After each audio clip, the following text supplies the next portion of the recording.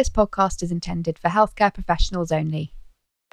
Welcome to another episode of the Diabetes Knowledge into Practice podcast, bringing you news, views and updates in diabetes care.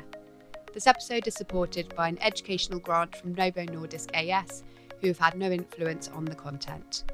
I'm Emma, and today we're bringing you another Newsflash episode to update you on newly published data, summarising the key takeaways in under 5 minutes. Today we're examining a study published in Diabetologia by Chaitong Churangsuk and colleagues, titled Diets for Weight Management in Adults with Type 2 Diabetes, an umbrella review of published meta-analyses and systematic review of trials of diets for diabetes remission.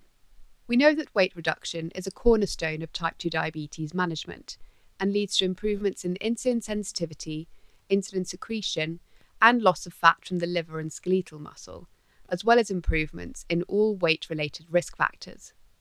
In the DIRECT trial, 86% of the participants who maintained over 15 kilograms of weight loss achieved remission from diabetes. However, while the current ADA guidelines emphasise personalisation of weight loss strategies, they do not make specific recommendations around diet composition. So the authors of this study were concerned that clinical practice might instead be led by what they described as distorted evidence and claims.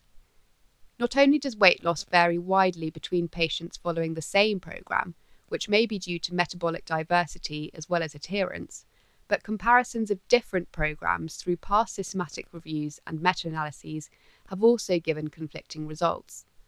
This review was therefore designed to settle these uncertainties and to guide clinical decision-making, ultimately helping to update the dietary recommendations of the European Association for the Study of Diabetes. This was an umbrella review of all available meta-analyses of randomised controlled trials of dietary interventions for weight loss in people with type 2 diabetes. The studies were grouped by diet type and ranked by quality of methodology.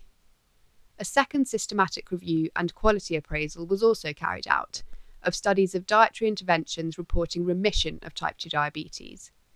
For this, the researchers first included randomised controlled trials as the primary outcome, but as so few had been carried out, they also included non-randomised studies. They used risk of bias tools to assess the quality of these trials reporting remission from type 2 diabetes. The researchers identified 19 meta-analyses that examined diets for weight loss. Compared with conventional low-energy diets, defined as between 1,000 and 1,500 calories per day, very low-energy diets, defined as between 400 and 500 calories per day for 8 to 12 weeks, resulted in 6.6 kilograms more weight loss at 3 months, while formula meal replacement diets led to 2.4 kilograms greater weight loss over a period between 12 and 52 weeks. There was no benefit found for low carbohydrate diets compared with higher carbohydrate diets. The researchers also found that all other dietary approaches, including high protein, Mediterranean, high monounsaturated fatty acid, vegetarian and low glycemic index diets, achieved minimal or no difference in weight loss compared with control diets, and that the meta-analyses of these approaches were of low quality. For type 2 diabetes remission, programmes with a total diet replacement induction phase were the most effective, with a median 54% of participants achieving remission after 1 year. This was 15% for Mediterranean diets and 11% for meal replacements. While very low carbohydrate, very low calorie and ketogenic diets saw around 20% of participants in remission after 1 year, the researchers raised concerns about the quality and risk of bias at these studies. The authors concluded that very low-energy diets and formula meal replacement diets are the most effective for weight management in type 2 diabetes, and that no particular macronutrient profile appeared to be more effective than others. For type 2 diabetes remission, programmes with a total diet replacement induction phase were the most effective. They recommended that further research should, instead of investigating potential small differences resulting from different macronutrient profiles, focus on optimising the implementation and support required in using these diets for weight loss.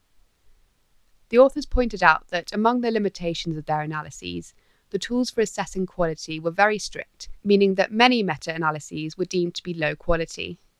They also highlighted that most trials included European participants, while patients from other countries and ethnicities may have different responses to these diets. Thanks for listening to this data summary. For more updates on new data and publications, subscribe to the podcast so you can receive these as soon as they're published, and we look forward to joining you next time.